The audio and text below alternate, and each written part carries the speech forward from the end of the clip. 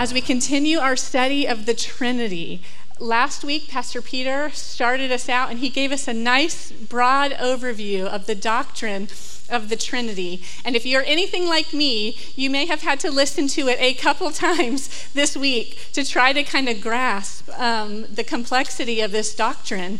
But it's such a mystery to us, but it's such a beautiful thing to discuss who God is. And so last week was an overview, and so today and the 2 following weeks, we're going to take time to look at each distinct person of the Trinity. So today we're talking about the Father, then we will do the Son, and then we'll talk about the Holy Spirit. And so just as a quick review, if you were not here, I do encourage you to listen to it. But just quickly so that we can have a jumping off point. The Trinity, we know the Trinity consists of the Father God, the Son, and the Holy Spirit. And Pastor Peter reviewed the foundations of the Trinity, which is there is one God. So we don't believe that it's many gods. It is one God who coexists eternally in 3 distinct persons who are co-equal. And so today we are talking about one of those distinct persons of God, and that is God the Father. And I'm going to take a little bit longer of a runway today to actually get to the scripture portion. But don't worry, we will be studying scripture today. We're going to look at a couple of verses in 1 John. But I want to take a little bit more time to lay a foundation to get us to why God being our Father is so absolutely amazing, why it is such good news for us. So I'm going to take a little bit longer at the intro here, so that we can really have scripture come alive to us. So I'm going to start with a question. If I asked each one of you today, as you were leaving the building, if I did a survey, stopped each one of you and asked you the question, why did Jesus come? Why did he come to earth? I think most of us would give a variation of the answer that he came to die for our sins. That he to reconcile us, to forgive our sins, to be the atonement for our sins, some version of that answer. And that's true, and that's a right answer. But perhaps a more accurate answer of why Jesus came would be to say so that we could be in relationship with God. So we could be restored back to the Father. So Jesus did come, and we're going to talk about Jesus next week, but he did come and die to atone for our sins so that we could be justified, so that we could be back in relationship with the Father. Before the fall, Scripture says, if you read the account of Genesis, it says that God walked with Adam in the cool of the day. They were in relationship, walking together, close relationship. And sin came and brought a divide in that relationship, separated us from God. And so Jesus came so that we could be restored back to that relationship. And so Christianity is about knowing God. If you had to summarize Christianity in maybe the shortest possible way you could say it, I would describe it as that. Christianity is knowing God. And we know that there's different types of knowing. You can know information about something. I might know about a certain mountain range, but doesn't mean I'm personal with it. Doesn't mean I live there. Doesn't mean I understand it. I can know information about something. But when we talk about knowing God, we're talking about a knowing that's a deep relationship. Like I know my spouse. I know his passions, his hurts, how he's going to react, his dreams, his history. I know him personally. And that's the type of knowing we're talking about when Jesus came so that we could know God. And so when we're just taking time this month to learn about God, who God is, we must start with this reality that he is personal, that he is relational. So this is the first jumping off point I want to make clear. It is a relationship. And the Trinity, like Pastor Peter talked about last week, the Trinity is a relationship. And C.S. Lewis describes the Trinity as like a dance where each person is preferring and deferring to the other one and working in perfect unity. And so the Trinity is a relationship, and none of the Trinity are saying, me first, I'm the best. They all defer to the other one and point to the other one. When we look at Jesus' life, we see the Father saying, oh, look at my beloved Son. And we see the Son saying, oh, but look, I only do what the Father says. I obey him. And even Jesus, when he was getting ready to go back to heaven, and the disciples were like, don't leave us. What did Jesus say? He's like, no. You got to let me go because something better is coming, referring to the Holy Spirit coming. And so the Trinity is this beautiful relationship where they're all deferring and preferring the other person. And so we must begin with this revelation that God is personal. Christianity is a relationship. God walked with man in the garden. He sent his Son to restore relationship. And it says even now he's building a place for us for eternity, so that when we go and are with him in eternity, that relationship will carry on and be even deeper. And so for many, the issue with Christianity is that it's too personal. It requires too much. And I don't think many people would think of it that way. It's like, no, well, my issues with Christianity is more intellectual or all these other things. But really, for many people, it's too personal. It requires too much of them. And if you think about us as a society, we really value our independence.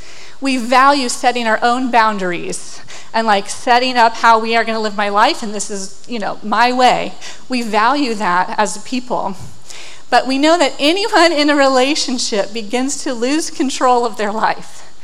That is the way of relationships. And even that statement right there might rub you the wrong way. Like, lose control of my life just because I'm in a relationship? No, what? Yes, that is the way of relationships. When you get married, you realize that you're making a decision that all my decisions moving forward from this point on are not up to me alone to make. There is someone else I have to check in with.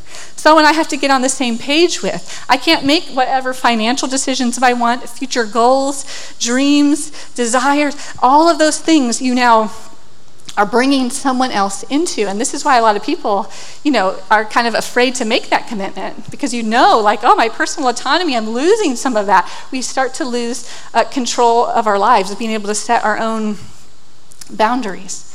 And so we can get frustrated in relationships because there is a lifestyle of deferring to someone else, preferring someone else.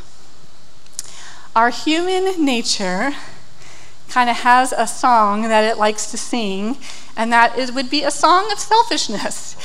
In our human nature, it's me first, my career, my dreams, my desires, my insert whatever.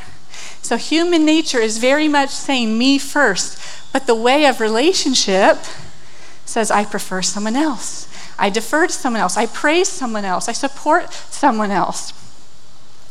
It's very interesting to me that as our desire as a society, the desire for independence dominates. It is like the goal of every person.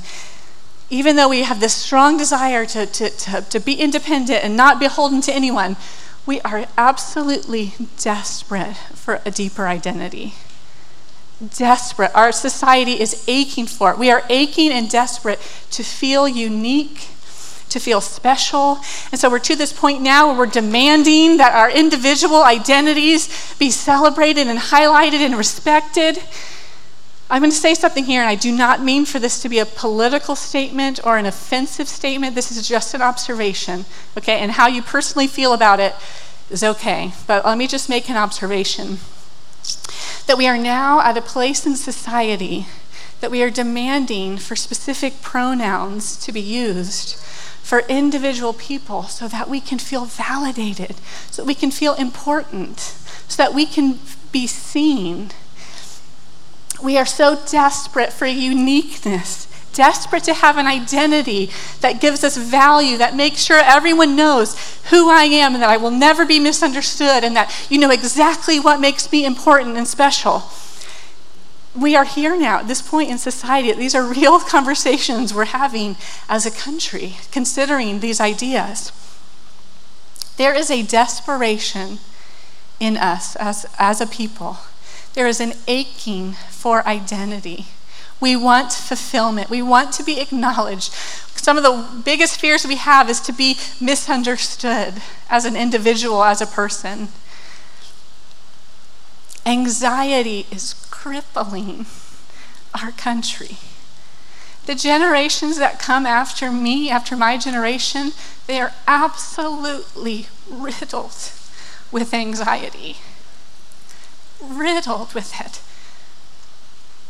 And there are many things that you could point to say, okay, it's because social media, it's the internet, it's all these things, and there's many things that contribute to that. But one huge one is that there are less and less institutions to trust, people to trust. Every time you open the internet, open the news, there's another institution. You can't trust teachers, you can't trust government, you can't trust churches, you can't trust parents abuse. And so to live in this world where it feels like there is nothing to hold on to except my individual sense of self, of who I am. So the pressure is mounting to prove yourself, to prove your worth. This conversation is very bleak. But I have very good news. And that good news is that as Christians, we get our identity from God. From a triune God who we don't have to scrape and scratch and try to prove that we have worthiness. We don't have to try to prove that we are unique, that we am special. I got to come up with something that makes me special from this person next to me. We don't have to do that. We know that it's not our proclivities and pleasures and peculiarities that are the sum total of who we are as people. We know as Christians that we are valuable because we are adopted into God's family. And he offers us the privilege of being a son or a daughter.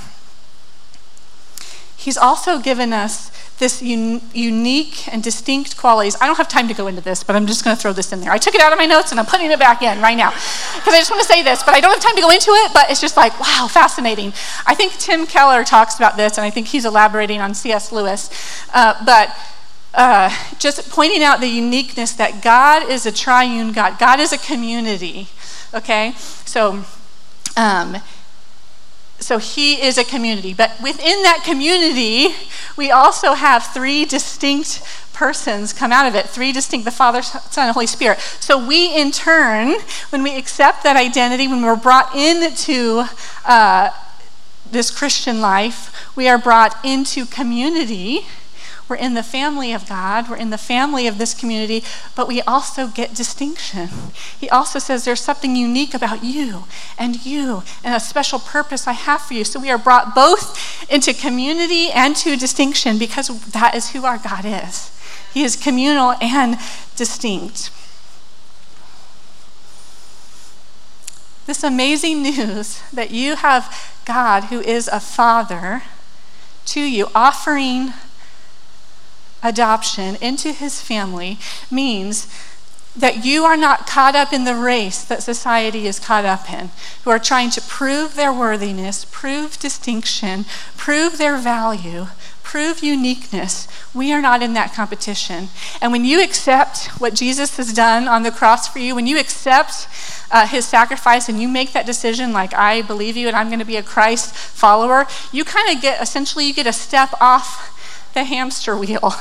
And then you start to see, like, boy, everyone is just running on this wheel, trying to gain significance, trying to gain importance through career, through status, through money, through sex, through individuality. And when you get to realize, like, boy, I'm not in that competition. And you step out and you kind of start to see things differently, like, wow. Kind of like if you think about The Matrix, such an old movie now. But, you unplug from the matrix, then you see, like, oh my word, everything people are living for is a lie. It's going to fade into nothingness. And so if you are a believer, you have a good father. Here's just an interesting little thing before we bring up the scripture. God has eternally been a father. I don't know why that's kind of crazy for me to think about, but our only point of reference is that we at some point become a parent. We're not born parents. So there's a distinct moment before you're a parent and then you become a parent. And for us, it's a very wonderful experience, but your whole life changes. Like in a moment, you are changed because you become a parent, and then you have to think about, and you have to realize all the areas that need to change, and you're growing and you're changing. And even if you get to the point where you're like, even if you're like the Taylors and you're like, I got 1 million kids, we're pros at this parenting thing. Even so, they get older, they enter new seasons, and us as parents, we have to adjust. Well, I'm good at the 5 and under thing, but now I have a teenager. Or I got the teen thing down, now my kids are getting married, and your role is constantly shifting. But God the Father has eternally always been a father. He has never not been a father, and he will forever, eternally continue to be our Father. I love that. Okay, let's get to some scripture, shall we? We're going to study a few verses from 1 John. There were so many. At first I was like, I got to show how the Father's through the whole Bible, but I'm like, y'all, if you're a part of the church, you know me. I just like to settle in a couple verses. So basically, if you open your Bible, you will see God as a Father throughout Old and New Scripture. But we're going to settle in here today and look at a couple verses. So we're actually going to start at the end of chapter 2 and just go in to a couple verses of chapter 3. And now, little children. Why are we children? Because he's our Father. Abide in him. I'm going to read it again. And now, little children, abide. Abide means to remain, stay, reside inside of him, God the Father, so that when he appears, we may have confidence and not shrink from him in shame at his coming. Confidence means boldness. So I can plainly stand there and be confident because, he's coming back. He's coming back for us. And all who believe in him, we will live for eternity with him in relationship at another deeper level than we have now, because we will be like him. This makes me think of us being able to stand in confidence and not shrink back. Makes me think if you have children, or if you were once a child, and you tell your kids, like, okay, it's time to clean your room, and in 10 minutes, I'm coming to check those rooms, and you either get a reward or maybe a consequence, however you roll, I don't know. But, let's say there's, still 5 minutes left, and the kids that come out and they're like, they're like shifting, they're waiting, and you're thinking, okay, you've got 5 minutes left, you're ready? And they're like, I'm ready, just go look now. I don't even need the time, I don't even need more time. Those children are confident. Why? Because their room's clean. They're ready for the parent to come and inspect the room. They're confident. And as you walk down the hall to inspect the rooms, the other kids are screaming. They're like, not yet, because they're not ready. That's the image this gives me, that if we abide in the Father, we stay in that relationship with the Father, we have confidence for when he returns for us. Let's keep going, verse 29. If you know that he is righteous, you may be sure that everyone who practices righteousness has been born of him. Now we're into chapter 3.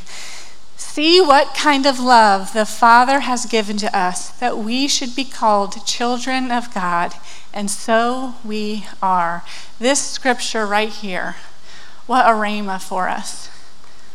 We have see what kind of love the Father has given to us, that we can be called his children. And we are. We already are.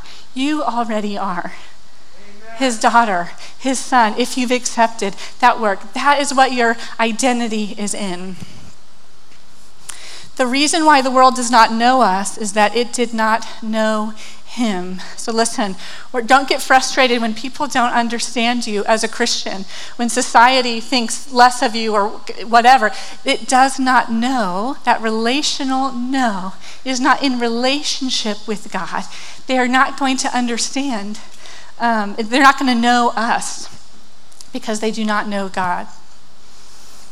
Let's keep going. Beloved, we are God's children now, and what we will be has not yet appeared. But we know that when he appears, we shall be like him, because we shall see him as he is. And we're going to end with going down to verse 19. By this we shall know that we are of the truth, and reassure our heart before him. For whenever our heart condemns us, God is greater than our heart, and he knows everything. That word reassure. We are in the truth and we reassure our hearts. We persuade to the point of believing, that we can reassure our hearts that we are in him. And when our hearts condemn us, God is greater than our heart. He knows everything. You know the Greek word there for greater, it means greater, but it also means louder. Yeah. Louder. And so when our hearts condemn us, those condemning thoughts, the condemning words, when you think, I'm not good enough, or I messed up here, or I'll never be here, or the thoughts, the voices. I love that imagery, that God's voice is louder. And so if you get discouraged because you experience condemnation, that makes you think like, oh no, maybe I'm not saved. Maybe I haven't really accepted Christ, because I have times where I doubt, or I have times where I struggle, I have times where I wrestle and I feel guilty for things of areas I'm not perfect or where I mess up. Listen, Scripture tells us your heart will condemn you.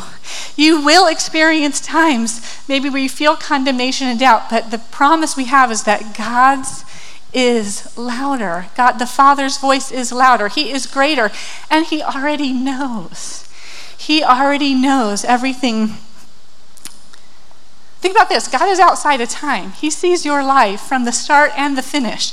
He has seen the entirety of your life, and he still extends sonship to you. He extends the offer to be in his family, him seeing the whole picture of your life. It makes me think of an image. I was trying to think of a more beautiful imagery than this, like through fiction or a story, but the only thing that kept coming to mind was sports references.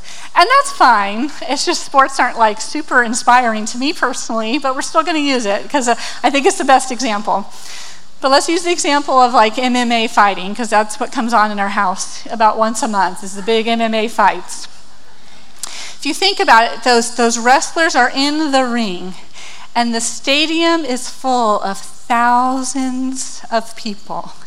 And those people are either cheering or booing the two opponents on the mat. And they have a camera inside the ring, and these two fighters are like fighting for their livelihood, they're all in. And even though there are just absolute madness sounds, like boos, cheers, screams, it's deafening. Even so, on film, when you're watching the fight, you can still hear the coach's voice. The coach's voice yelling to their teammate, telling them what to do. Move your arm here, tuck your head in, whatever the directions are. And that's like the visual it gives me. There are going to be times where your heart, your thoughts may be condemning you, screaming, but guess what? God's voice is louder. And we are to listen to our Father's voice above any other noise. So my encouragement to you this morning is to abide in the Father. Remain. Stay in relationship with him. Even if you are going through the darkest, hardest time of your life, don't put your eyes on anything else.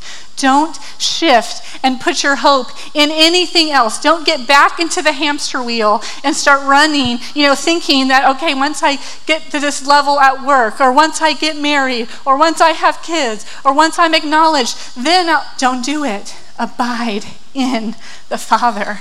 Stay in the Father. He is the only thing that will not fade away. He is the only foundation that will not crumble.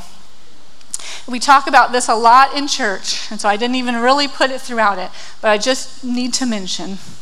We know that if you had a poor example on earth of what a father is, that can affect your view of God the Father. And so we know this, and many of us have had not great examples of what a father is. And so I don't know what your father was like.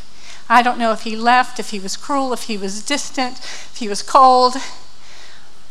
But know that God the Father is offering sonship to you. He is your Father. There's a place in the Gospels where Jesus says, don't even call anyone on earth your Father. Don't even use that term, because we screw it up so much. But God is your Father. And when your heart, when your thoughts, when your history, your past, the family you come from starts screaming in your ears, you're not going to do this, you're no good enough, you'll never be this, you remain in the Father. Our identity has to stay there. Christianity is a relationship. And if we take our eyes off of the Father, if we do not abide in him, then it's shaking ground. It's not a firm foundation. Let's stand. And I'm going to pray for us, but I'm actually going to pray scripture over us this morning. Pastor Crystal talked about this a couple months ago, that, sometimes you just don't know what to pray, but pray the word, pray scripture. And so we're going to pray Romans 8:14 through 17 over us this morning.